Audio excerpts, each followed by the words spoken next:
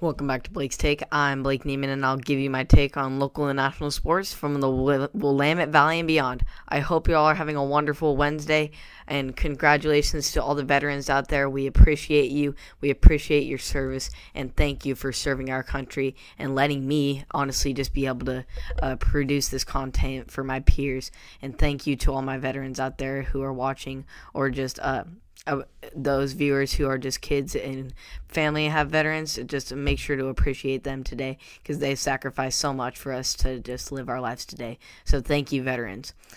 So off of that, let's get into the sports world on this Veterans Day. Starting off with some great awards out of the MLB, with this time being it the best award a pitcher can receive in the Cy Young Award. Starting off with American League pitcher Shane Bieber winning the prestigious award by unanimous decision. Using a versatile repertoire that includes a looping curveball and a wipeout slider, Bieber went 8-1 with a 1.63 ERA and 122 strikeouts in just 77 and a third innings during the pandemic-shortened season, leading the majors in ERA, strikeouts, and tying Yu Darvish for the most wins. Bieber became the second player in franchise history to win the pitching award, and is the first pitcher to lead the majors in all three categories since Johan Santana for Minnesota in 2006. So incredible accomplishment for Shane Bieber, a young star that's rising up, and hopefully he can do more to come. Onto the National League, where Cincinnati Reds Trevor Bauer became the first pitcher in franchise history to win the award in the National League for the Cincinnati Reds.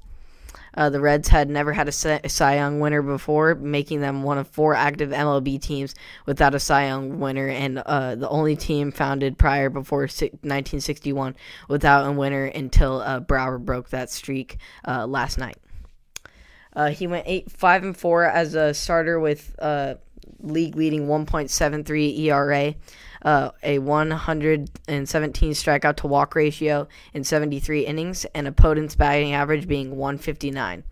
Late in the season, with the Reds fighting for a playoff spot, he beat the Brewers on the short rest, allowing 1 run with 12 strikeouts in 8 innings. So a surprising win for Trevor Bauer, especially with the caliber of player he was going up against in Jacob deGrom for the Mets, looking to get his third in a row, but Bauer proved himself and got the award in the National League, and so I'm looking forward to how Bauer and Bieber continue to rise in the league over the next couple of seasons. So we'll see how they turn out as pitchers and continue to see if they dominate.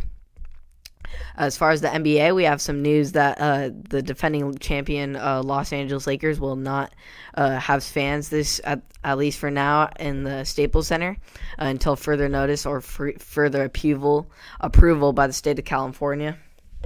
The Lakers released a statement saying they're following guidance of the state and local health officials in planning to move forward without fans in the stands at their own downtown arena.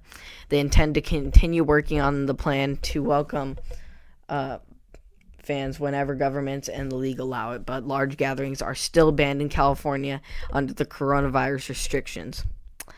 So glad to see that the Lakers are making proper precautions and keeping their fans safe, and hopefully we can see fans back in one of the most iconic arenas in sports as soon as possible and as safe as possible. As far as NFL, just a reminder, tomorrow night we'll have a Thursday night football matchup between the Colts and the Titans. This should be a competitive matchup. Both teams are over by 500 by more than 2 games. So, and Phillip Rivers kind of doing well with the Colts this season, so it should be a good one. You can tune in to that tomorrow on NFL Network at 5:20 p.m. Pacific, so make sure to tune into that. As far as local sports, though, we didn't have any practices today for any of the winter sports because, obviously, Veterans Day, that is way more important than any high school practice.